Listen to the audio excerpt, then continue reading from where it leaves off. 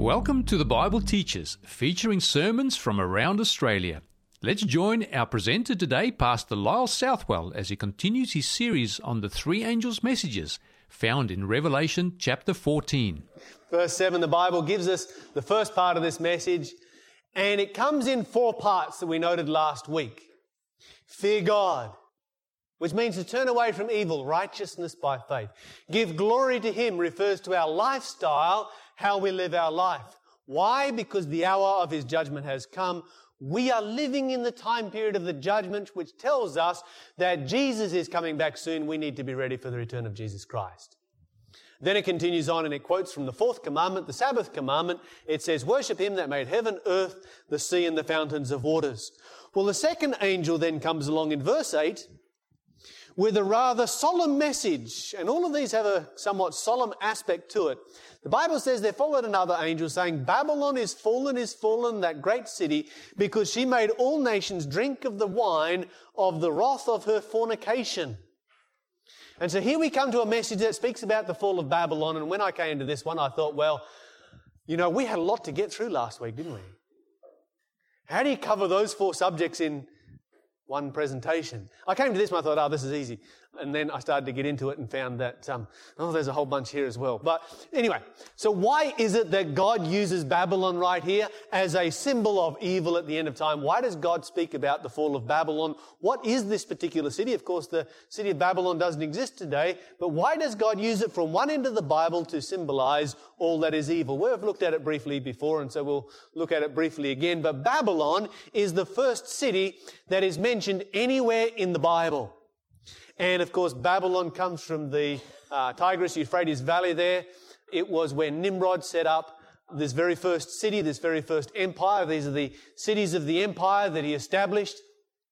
And the first religion that was in opposition to God, in which he openly defied God. He built the Tower of Babel as a plain admission of the existence of God because it was his means of surviving rebellion against God.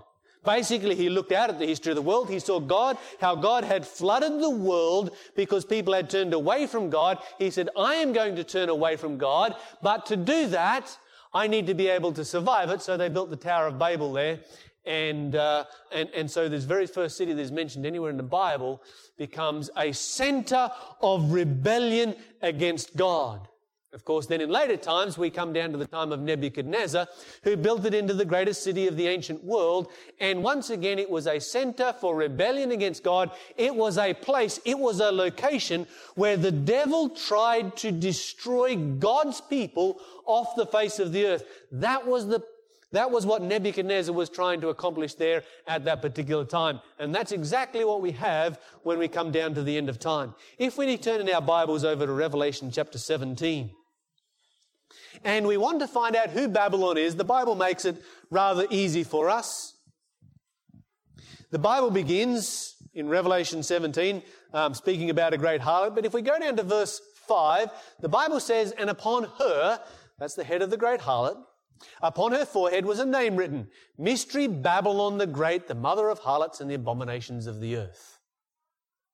Now, if we read about this woman, the first thing that we find is that she is depicted as a woman holding a golden cup.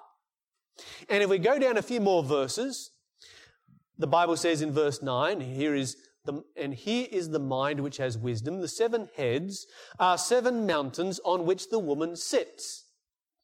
So very, very simply, we need to ask ourselves this question. In Bible prophecy, a woman symbolizes a church. Is there a church that is sitting on a city that is sitting on 7 mountains and that is depicted as a woman that holds a golden cup? Well, you can go there today. We all know where the city on 7 mountains is, don't we? The eternal city, the city of Rome. You can go there today, and what do you find when you go there today? You find the woman that is holding the golden cup. It's rather easy for us to figure out who the Bible is speaking about right here in Revelation chapter 17. Now, if we go back to very ancient Babylon, we find that Nimrod had associated himself with the sun and later became the sun god, which is why the sun was depicted as having a face in it. the personification of the Son.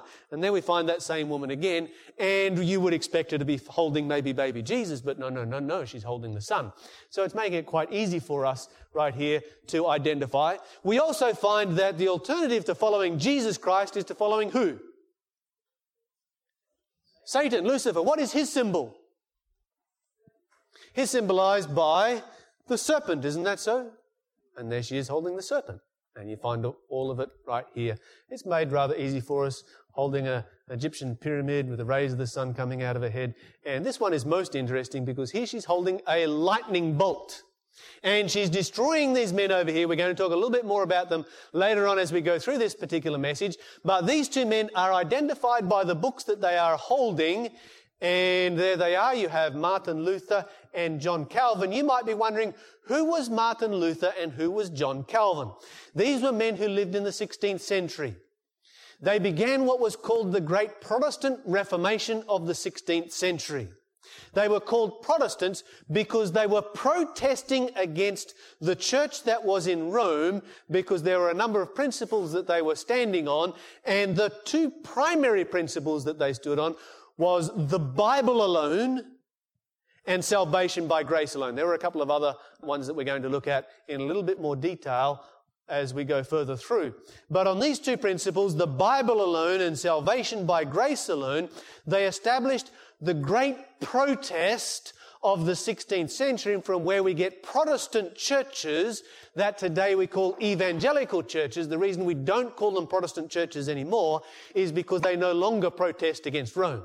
We understand why they're called evangelical churches today. That's why where it originates from. And of course, then you've got this little demon over here in the corner there. You might have seen him tearing pages out of the Bible. But anyway, let's come back to our great harlot here. And in chapter 17 and verse 1, the Bible says, "There came one of the 7 angels which had 7 vials, talked with me, saying unto me, Come here, I will show you the judgment of the great prostitute that sits on many waters, with whom the kings of the earth have committed fornication. The inhabitants of the earth have been made drunk with the wine of her fornication." Let's make some observations about what we have here. The Bible symbolizes the great harlot as a woman. She is a harlot, and she has worldwide influence. And in verse 2, we find that the leaders of the world, the kings of the world, the political leaders of the world have got into bed with religion. Have you noticed that? They are mixing with this particular church. There are illicit relationships that are taking place right here. And whenever you get politics and religion mixing together, you have a disaster. There is a very clear reason why God said that church and state should be separate from each other. And we have many examples that we could look at it in our world today. We were talking about this in our Sabbath school class this morning, how that when I was in Iran, it is a perfect object lesson. The Islamic the Islamic Republic of Iran is what it's called. Its name proclaims the fact that it is a union of church and state. And if you go there today, you find a country that has fabulous wealth, because it is an oil country, and yet it lives in third world poverty. Why? Because they have a union of church and state. It's that simple. The Bible says in verse 3, "He carried me away in the spirit into the wilderness, and I saw a woman sitting on a scarlet-coloured beast." What is a woman a symbol of in Bible prophecy? A church. What is a beast a symbol of? A state, a nation. So here you have a woman, a church, who is riding a state, a nation. You have a union of religion and politics together, but it is the church that is controlling the state. You see what is taking place? And that's exactly what we have in the Vatican to this day. It goes on, "The woman was clothed in purple and scarlet, decked with gold and precious stones, having a golden cup in her hand." We noticed that a minute ago. "Full of abominations and filthiness of her fornication." And here the Bible uses very, very strong language, and language that it is politically very, very incorrect to use today, in reference to a church that is seen to do so much good in the world. And yet people forget their history. People forget that we are here reading about the most violent institution that has ever existed on the planet. An institution that has caused more deaths than any other institution that has ever existed. The Bible uses strong language. Verse 6 says, I saw the woman drunk with the blood of the saints and with the blood of the martyrs of Jesus. And when I saw her, I wondered with great admiration in the Old English. That doesn't mean that he thought it was good, but his mind was blown by what he was seeing. This is a institution that is involved in blasphemy, decked out to the hilt, a persecutor. The Bible talks about a mother as a mother church, and that this particular organization will face total annihilation. That's a very quick run through, and you'll notice that I'm moving quickly here this morning. But it gives us an idea, it gives us some identifying characteristics so that we can know exactly who it is that we are talking about when we are talking about Babylon and the fall of Babylon. Except that there is one problem. If we study the history of the Vatican, we do not find a point at which we could say that the Vatican had a moral fall, for the Vatican has always been in a fallen condition. And yet in Revelation chapter 14, there is a message going out at the end of time that Babylon is fallen. So clearly, Babylon at the end of time is going to involve far more than just the Vatican. We need to dig a little bit deeper, don't we? Because there is a moral fall that takes place at the end of time. And to answer that question, we go over to Revelation chapter 16, or back to Revelation chapter 16. And in verse 13, we find a fascinating union taking place. Revelation 16 and verse 13, the Bible says, I saw 3 unclean spirits like frogs come out of the mouth of the dragon, out of the mouth of the beast, and out of the mouth of the false prophet. They are the spirits of devils working miracles, which go out to the kings of the earth and of the whole world to gather them to the battle of the great day of God Almighty. Now we have moved right down to the very end of time. And notice what we have taking place at the very end of time. We have a global gathering together taking place right here, isn't that so? And this global gathering is a political gathering, isn't it? A gathering of the kings of the earth, the political leaders of the world, all coming together. But if we continue on from there, if we notice in this passage right here, that this global gathering together is driven, the driving force behind it is the dragon, the beast, and the false prophet, which all exist within the realm of religion.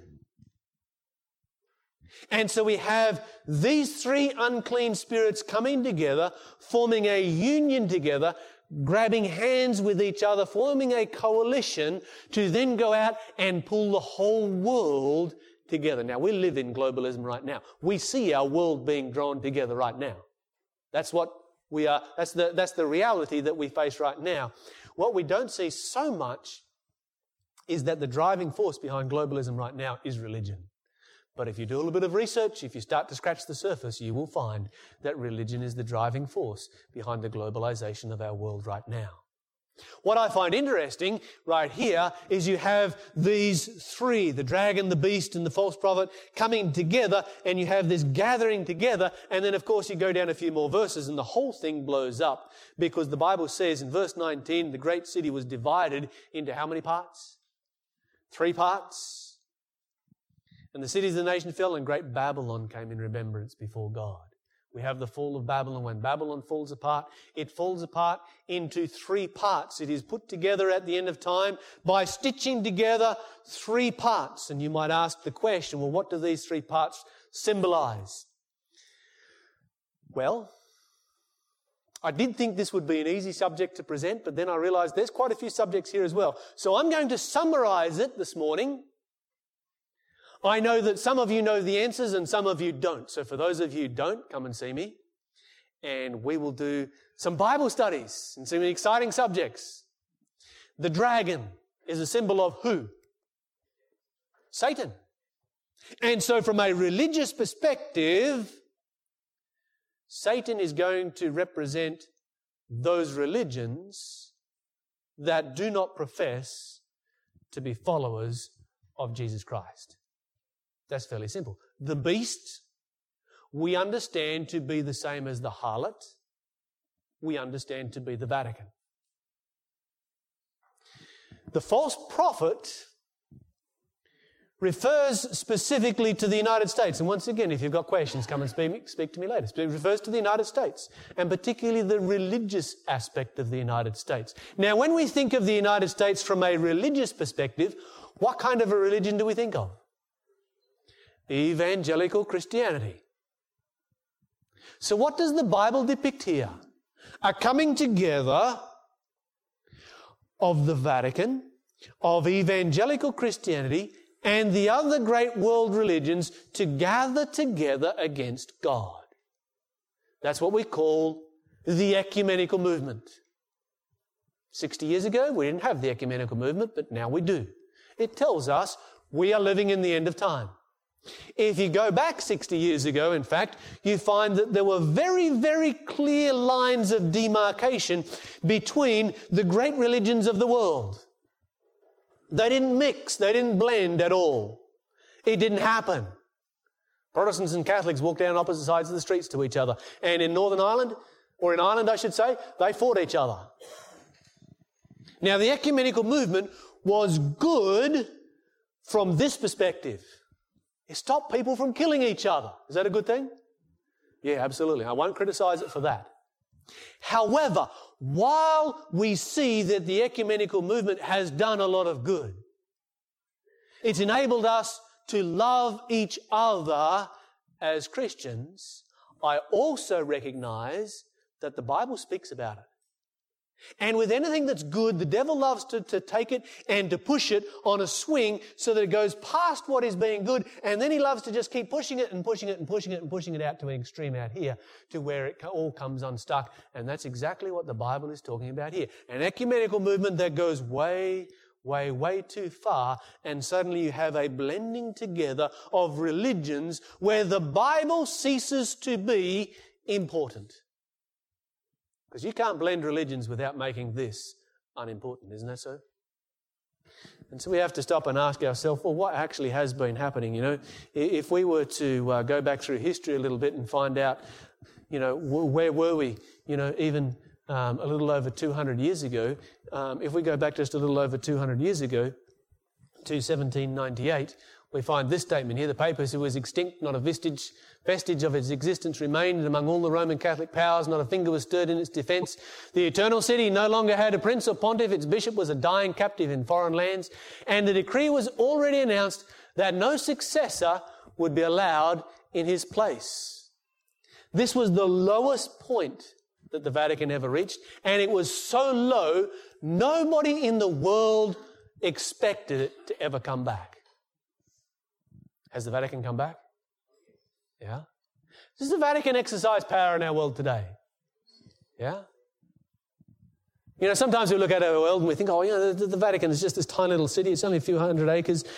This tiny little country, I should say. It's only a few hundred acres. It doesn't really have that much influence until you have something happen, like when John Paul II died, and it produced the greatest media event to this day our world has ever seen.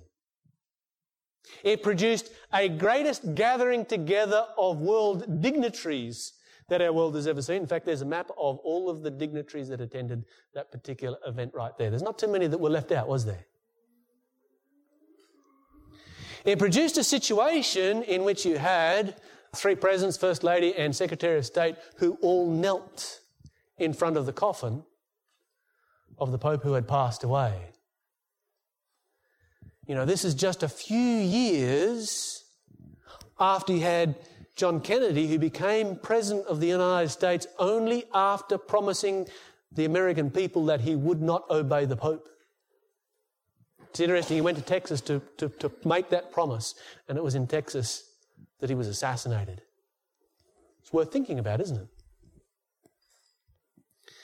But a long time before that, Ellen White made a statement in the book Great Controversy that the Protestants of the United States will be foremost in stretching their hands across the gulf to grasp the hand of spiritualism. They'll reach over the abyss to clasp hands with the Roman power.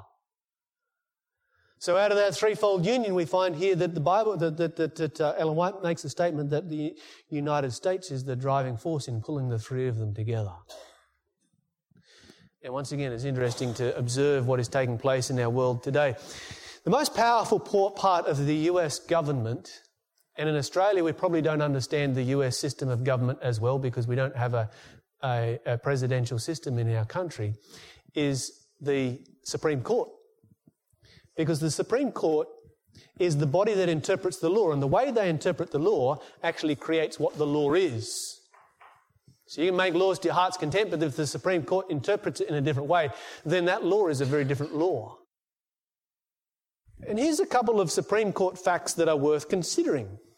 There have been 213 justices in American history. 13 of those have been Catholic.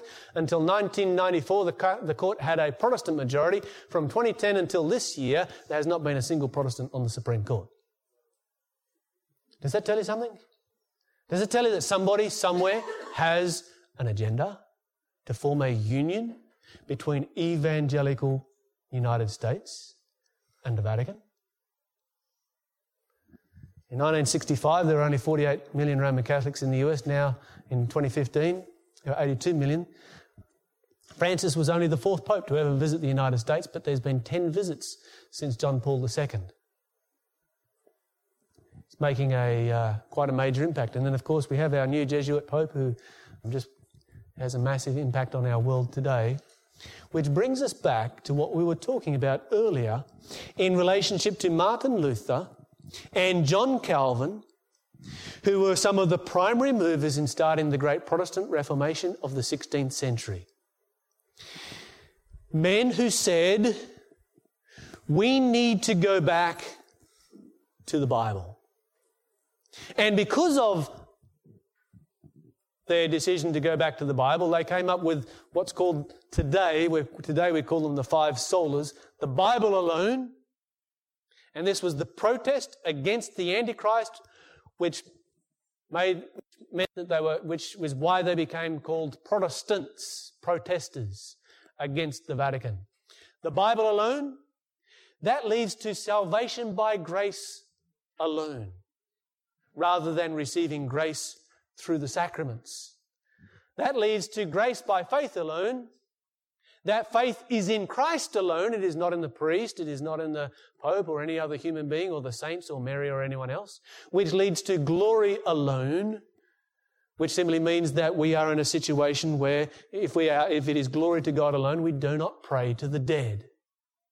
Because central to the teaching of Catholicism is praying to the dead. And so this was the foundation of the protest that began in 1517, when Martin Luther nailed 95 theses or 95 protests against the Vatican to a church door in Wittenberg and gave birth to the Protestant evangelical churches that we have today. This was the foundation of it right here. Now, when you look at these 5 points right here, you would say that they create a very wide gap between Roman Catholicism and evangelical Christianity, a gap that would be incredibly hard to bridge, wouldn't you think? This is the foundation, and you have to do away with the foundation if you're going to try and bridge that gap. 2017, 500 years since 1517. 500 years since Luther nailed his 95 protests to the church door in Wittenberg. Is anything changing recently? Well, in the lead up to 2017, the JDDJ, the Joint Declaration on the Doctrine of Justification, was brought out between the Vatican and the Lutheran Church, the church that Martin Luther began on those 5 principles there. Well, what did the JDDJ come up with? This joint declaration is able to formulate a consensus on basic truths concerning the doctrine of justification. In light of this consensus, the corresponding doctrinal condemnations of the 16th century do not apply to today's partner. In other words, the protest is over. The Vatican and the Lutheran churches have come together and said, we no longer disagree. But my question is this: If they no longer disagree, does that mean that the Vatican no longer prays to the dead? That the Vatican no longer holds tradition equal to the Bible or above the Bible? Does that mean that the Vatican no longer believes that that grace is received through the sacraments? Has the Vatican changed? No, if the Vatican hasn't changed, then who has? It's evangelical Christianity that has changed. In fact, Francis, speaking to a group of the major evangelical leaders of the United States in an address, made this statement. He said, we, permit me to say, separated, he's a very diplomatic guy, Francis, separated because it's sin that has separated us, all our sins, the misunderstandings of history.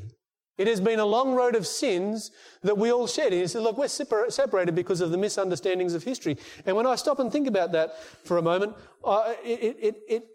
it makes me ask the question, is the concept that, or the idea that tradition carried more authority than the Bible, is that a misunderstanding of history? No.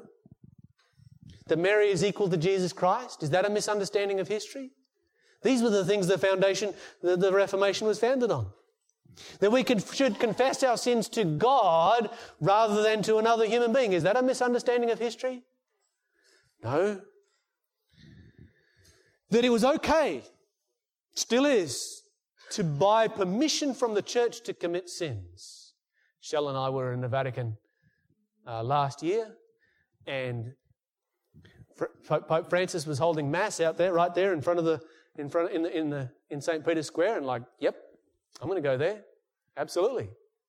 I'm going to see this. And of course, because we were there, we were handed a certificate that gave us one free sin. I'm dead serious. One free indulgence for being there. That was what it was called. Didn't have to go to, so I'm ahead of you guys, yeah, okay. I think we got some time out of purgatory as well. Is this a misunderstanding of history that a priest can create God in the sacrament? Is it a misunderstanding from history that we should pray to dead people? These are not misunderstandings from history. And yet we see what is being said right here. He continues on, and of course this was set up by a man by the name of Tony Palmer, who is a Protestant who went on to say and to state, in light of this statement right here, that the protest is over. It's finished. There is no more protest against Rome. Well, I'm sorry, but there are a number of things that I've just mentioned here that I still protest against. Don't you? We should protest against. I'm yearning that this separation comes to an end and gives us communion. I'm yearning for that embrace that the Holy Scripture speaks of. When Joseph's brothers began to starve from hunger, they went to Egypt so that they could eat. And he likens it, the separation between Joseph and his brothers, which is interesting symbolism because Joseph is singular, brothers are plural, the Vatican is singular, and the evangelicals are plural. So who is he actually, there's some interesting stuff. It's like, we should wake up and catch what's going on. Let us pray to the Lord that He unites us all. Come on, we are brothers. Let us give each other a spiritual hug and let God complete the work that He has begun. And this is a miracle. The miracle of unity has begun. Friends, we need to have and we need to practice brotherly love with our fellow Christians who are saved by God's grace and on their way to heaven. Isn't that so? We need to always remember this. But that does not mean that we put the Bible aside and say we're going to simply unite because the Bible no longer matters anymore. We need to practice love. In the lead up to 2017, the decade of jubilees, the aspiration of the evangelical churches today is to achieve an ecumenical community with no national or confessional borders. 500 years of the Reformation. This is the celebration of the Reformation that has been taking place in Germany, and you can't read it there, so I sent it to my German friends to translate. Opening of the Luther decade, Reformation and confession, Reformation and education, Reformation and freedom, Reformation and music, Reformation and politics, Reformation and tolerance, Reformation picture and Bible, Reformation of the one world. Thought that was interesting terminology. Reformation Jubilee. What is the Reformation Jubilee all about? The Reformation Jubilee is all about signing a document ending the protest, stating that there is no more a difference, a coming together of evangelical Christianity and Roman Catholicism, just as the Bible said would happen. And we are seeing it happen right now. As Seventh-day Adventists, when we started to preach about this 150 years ago, people thought this was the most ludicrous message that had ever been presented, that it was an absolute impossibility. They looked out at the world today. When Adventists were preaching about this, President Lincoln in the United States was considering banning Roman Catholicism from his country. This was when the popes were writing encyclical letters and papal bulls against the United States Constitution. This was when all diplomatic ties between the US and the Vatican were severed. But the Bible says the deadly wound would be healed. And now you can barely see the scar tissue. Pope Francis offers us a document that could alter the course of Christian history. It declares an end to hostilities between Catholics and evangelicals and says the two traditions are now united in mission because we are declaring the same gospel.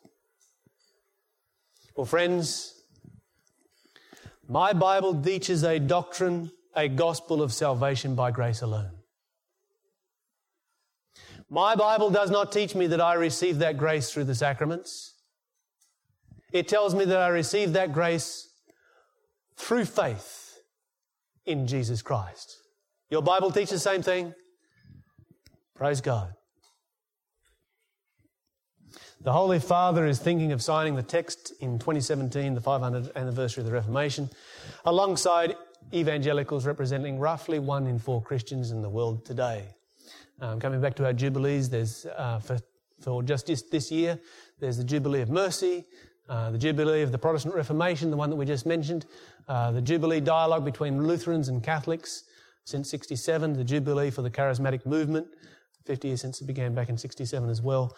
And of course, that was what was initiated and has progressed, initiated by Tony Palmer and Pope John Paul II a couple of years ago, and has been progressing very, very rapidly and steadily ever since. Service of Reconciliation, prompted and requested by the Protestant and Catholic churches in Germany, will be held in March, has been held in Hildesheim in March 11, 2017. It'll combine elements of repentance, prayers for forgiveness with acts of reconciliation intended to bolster the future of ecumenism.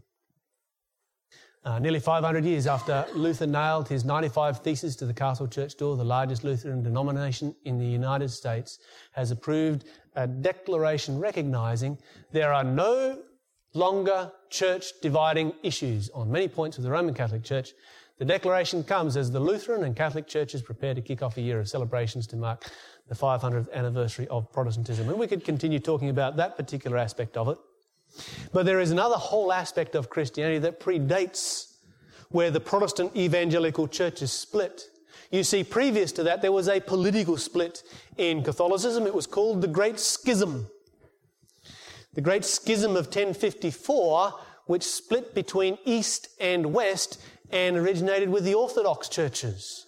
And if we look at the Orthodox churches, we find exactly the same thing that is taking place right now, with the Pope meeting with the leaders of the Orthodox churches and putting out a joint declaration in obedience to the will of our Lord Jesus Christ. We firmly and wholeheartedly resolve to intensify our efforts to promote the full unity of all Christians. And we could continue on. We could look at many other aspects of it, but I want to come down to this one at the bottom here of giving glory to God alone. Giving glory to God alone means that we don't pray to the dead. It means we don't pray to the saints and to Mary and everybody else. It means we pray to God alone, because that's where the glory belongs, isn't that so? And yet, if we look in the Anglican Church, we do not consider the practice of asking Mary and the saints to pray for us as communion dividing. We believe that there is no continuing theological reason for ecclesial division on these matters. And we could spend a lot more time talking about the union that is developing between the Anglican Church and Roman Catholicism. Everywhere we look, Orthodox, Anglican, Lutheran, there is a global coming together right now, an ending of the divisions of the past. But it is an ending of the divisions of the past where there is one entity that is unchanging. And that is the Vatican. The Vatican has not changed. The Bible says that this union that takes place, which is described as Babylon, and describes it as falling, suffering a moral fall. The only way that you can suffer a moral fall is if you are in a point which is high from which you can fall. If you're standing here on the ground, you can't fall down here, can you? Because you're already here. But if you are up here somewhere, then you are in a position where you can fall. Protestant evangelical churches have had the Bible, salvation by grace. And by going back to the Vatican, what are they doing?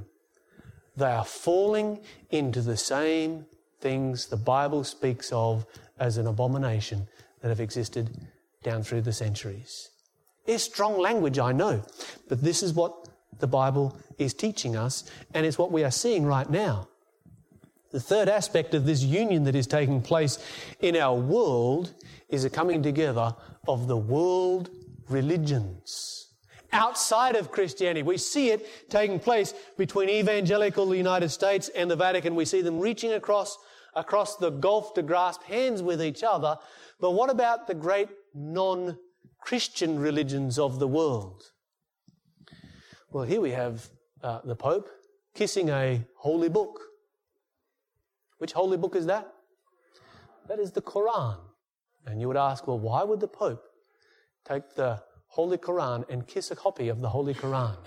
Because exactly the same thing is taking place within Islam, between Islam and the Vatican, as what is taking place in the other world. And it's interesting with the whole war on terror, how it has divided Islam between radical Islam, which will never accept this kind of thing, and the rest of Islam. And marginalized radical Islam and set the rest of Islam on edge like, oh no, we want to be peace. And praise God for that. But it's setting them up in many ways. Malachi Martin, Jesuit priest, Vatican insider, one of the keenest political observers of modern times, said there will come a time when the heart of Islam, already attuned to the figure of Mary, will receive the illumination it needs, a second Fatima, because of course Our Lady of Fatima is Muhammad's daughter, in which they will recognize him, that's the Pope, as God's vicar on earth. Then the Pope could be worshipped as the infallible Holy Father by over 1/2 of the world's population. He saw it coming, wrote about it. We see it happening right now. That's what the Bible said would happen. It's almost like Malachi Martin took it straight out of Revelation chapter 16. It's like, yeah, that's what we're going to do. We're going to do Revelation 16.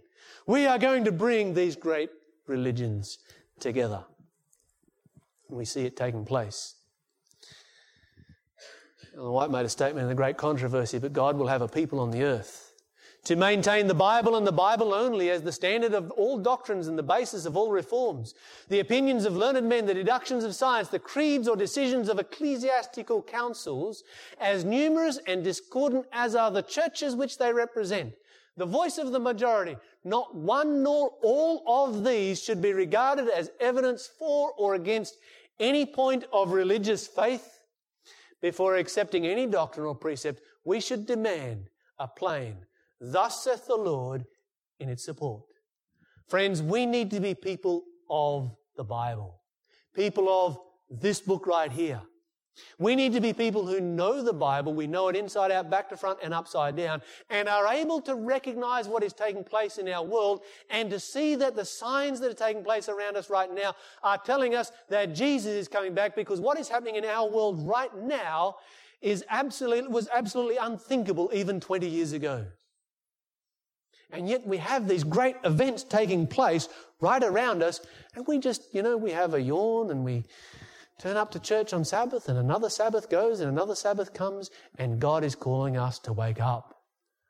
God is calling us, behold, the bridegroom comes. Go you out to meet him. That's the message that we are finding as we work right here, a message that should return us to God's Word, the Bible. And so finally we need to ask the question, why does Babylon fall? What is the purpose for the fall of Babylon? And if we turn in our Bibles to the end of Revelation chapter 21 and verse 2, we find why Babylon falls.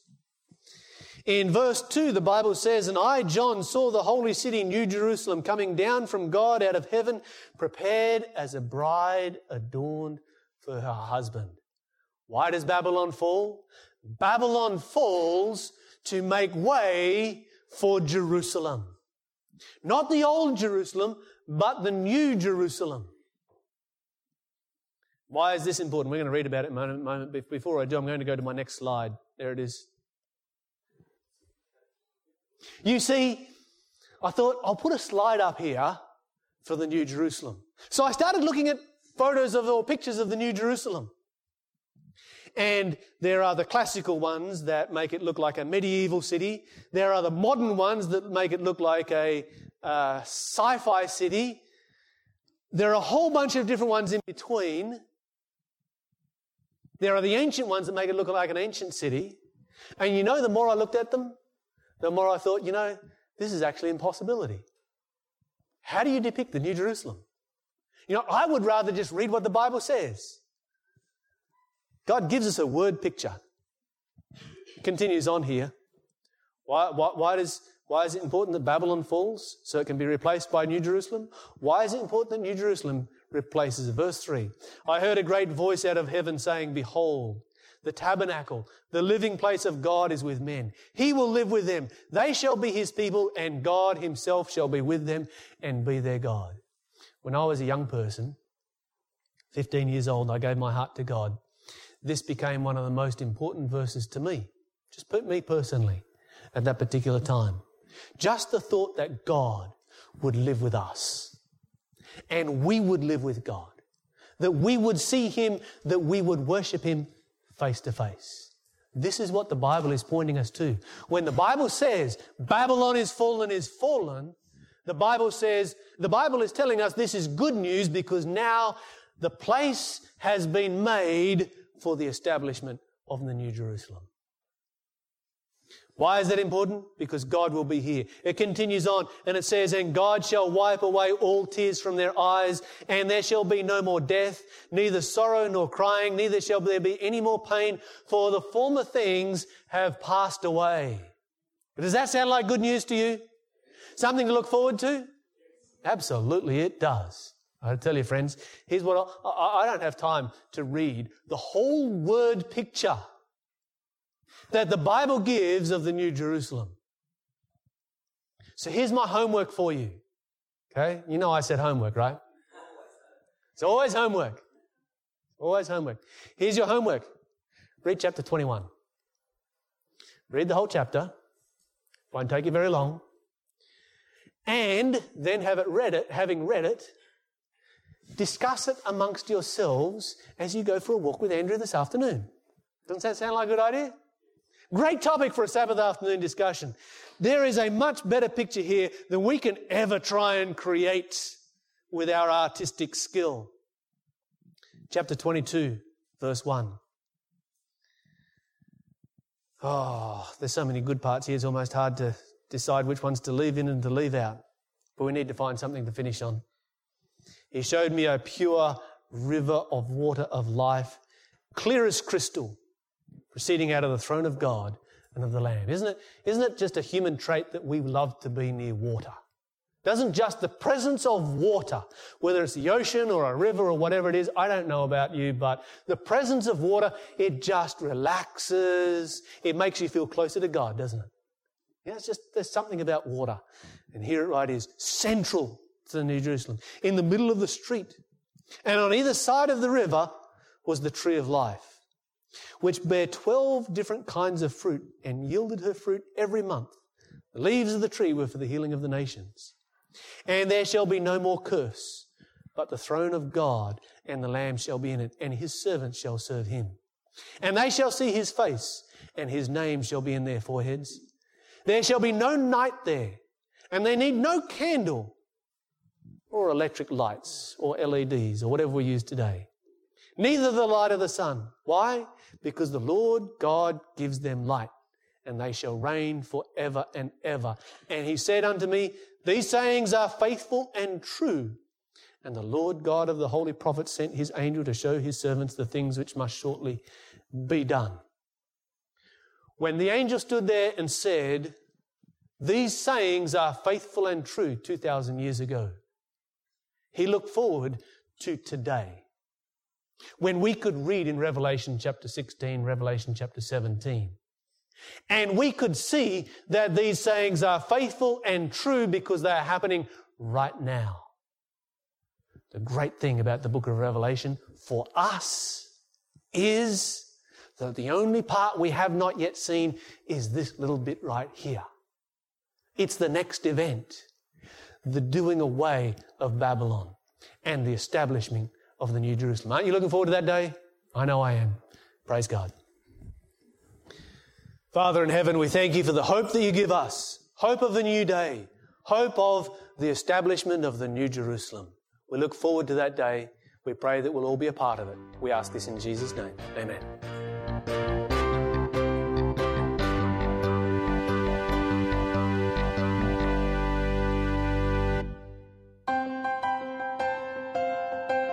If you have any questions or comments in relation to today's program, you can call 3ABN Australia Radio within Australia on 02 4973 3456 or from outside of Australia on country code 612 4973 3456.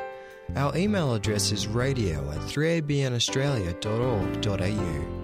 That is radio at the number 3 ABN Australia, all one word, .org.au.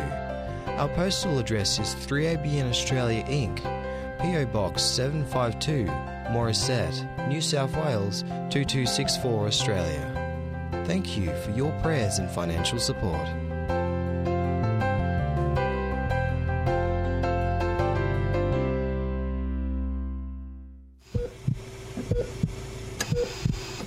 It's time for Balanced Living with Vicki Griffin. Engineered for success, renewal, recovery, restoration. Harvey and Irma captivated the news for weeks. No, not the sweet couple married for 75 years, but the two super hurricanes whose names they share. In September 2017, Harvey pounded Texas with such violence that it put 2/3 of Houston underwater. Irma followed shortly after, crushing the Caribbean islands, pounding Florida, and wreaking havoc in the surrounding islands. Aside from the indescribable human and private property loss, these hurricanes inflicted more than $500 billion worth of damage and may go down in history as the costliest natural disasters in America. Storm-ravaged cities have two major challenges. Damaged infrastructure, such as communication and transportation systems, shut down normal operations.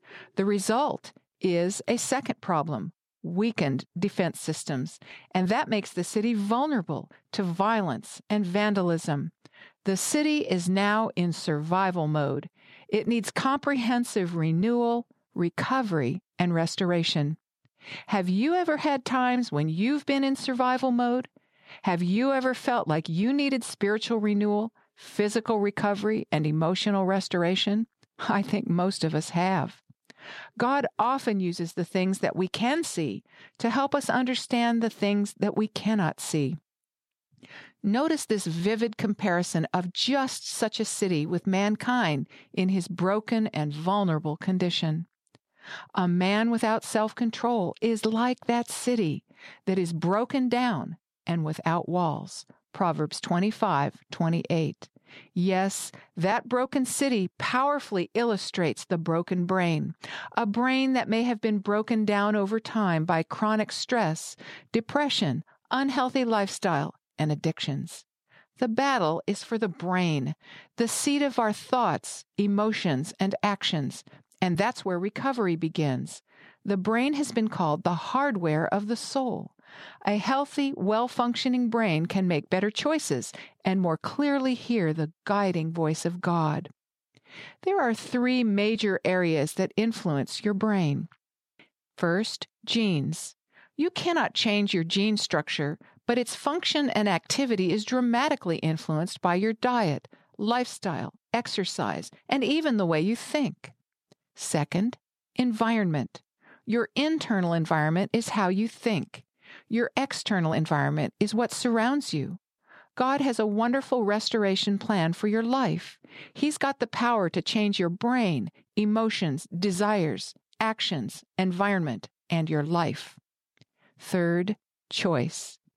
Every choice you make, to a greater or lesser degree, affects emotional, mental, and physical health. Every day presents you with opportunities to make choices that will influence brain-body systems and even the activity of your genes. Every choice that improves the health of your brain improves the health of your body, and vice versa. God has a plan for physical, mental, emotional, and spiritual renewal. The great news is that you can move forward and continue forward, whether your brain has been hit by a storm of stress, depression, negativity, or unhealthy habits. Experiences, thoughts, actions, and emotions actually change the structure of our brains. Rebuilding a broken city requires a plan. So does rebuilding a broken brain. Your brain is constantly reshaping itself according to what it learns. This is called plasticity. Plasticity is the term neuroscientists use to describe the remarkable ability of our brains to adapt and change. Scientists now know that the brain is a far more open system than we ever imagined, and nature has given us a brain that survives in a changing world by changing itself. Behavioral and lifestyle choices build a better brain, better habits, better health, and a better life for good. Here are some key pieces. Environment. The internal environment of how you think and the external environment that you surround yourself with are critical for achieving and maintaining positive change. Repeating God's promises replace faulty internal monologues. His word is living, powerful, and true. I can do all things through Christ who strengthens me. Philippians 4:13. Focus on what you can change in your surroundings. Focus on solutions and the power of God to guide you, not problems and obstacles. Lifestyle. Lifestyle choices strongly affect physical, mental, and spiritual health. Physical and mental exercise, proper nutrition, and adequate sleep will help anyone gain cognitive clarity and emotional stability. Nicotine, caffeine, alcohol, and refined sugar dampen immune health, fan the fires of inflammation, and promote stress, addictions, and depression. Food is medicine. Replacing empty calories, unhealthy fast foods, and high-fat animal products with nutrient-rich fresh vegetables and fruits, beans, whole grains, and nuts creates real strength, lowers stress hormones, inflammation, and boosts mental and physical energy. Modest positive choices pave the way for breaking big, bad habits. Daily exercise improves circulation and improves every level of brain function, including learning, problem-solving, creativity, and mood. Connections.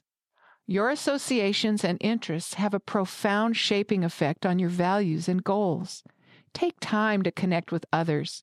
Connecting with God through prayer and time in the Bible open the gates of power, guidance, and courage for life's journey. The promise is, I will instruct you and teach you in the way that you should go. I will guide you with my eye. Psalm 32:8.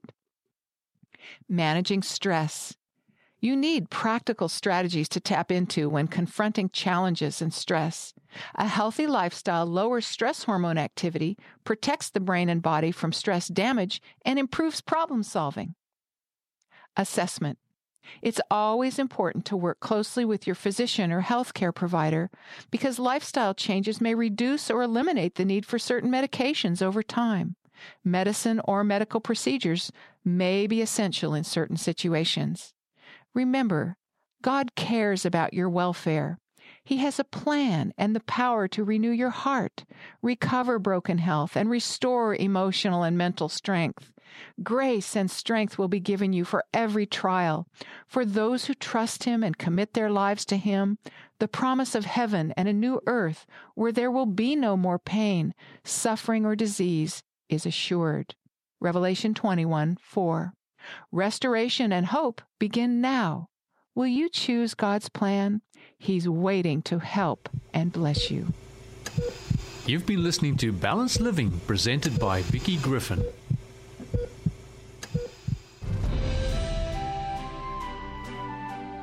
My wife and I have always wanted to buy a motorhome. From time to time, we've gone online to look at these beautiful vehicles. We've gone to the yards, and some of them have these big slides that pop out on both sides to create a remarkably large living space. It is fair to say that these new homes on wheels were a lot more expensive than we wanted to pay. And from a practical perspective, a nice caravan would be about half the price.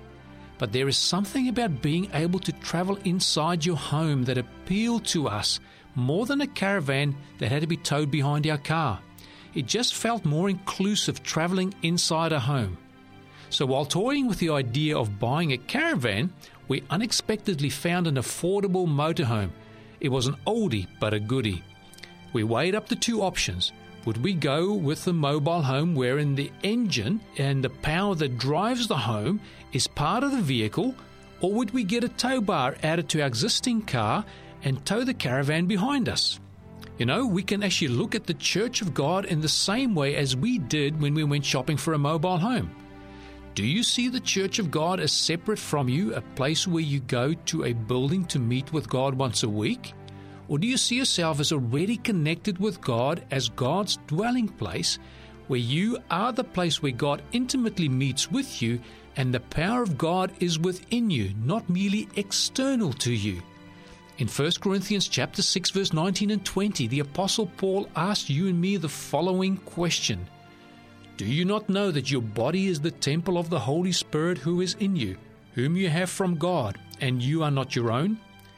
You were bought at a price. Therefore glorify God in your body and in your spirit, which are God's. Yes, God made you, and when He lost you, He came looking for you. And instead of hooking up behind Him and dragging you around against your will, God paid the price for you and bought you back. You are in fact God's mobile home, and He has the receipt and the ownership papers. He wants to live in you through the Holy Spirit, and you get to choose.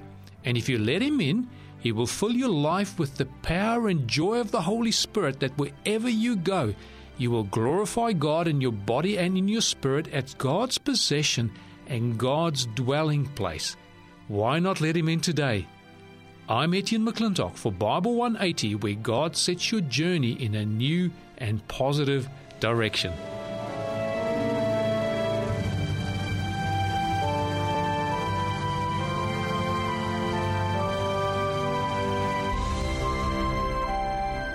This program has been brought to you by 3ABN Australia Radio.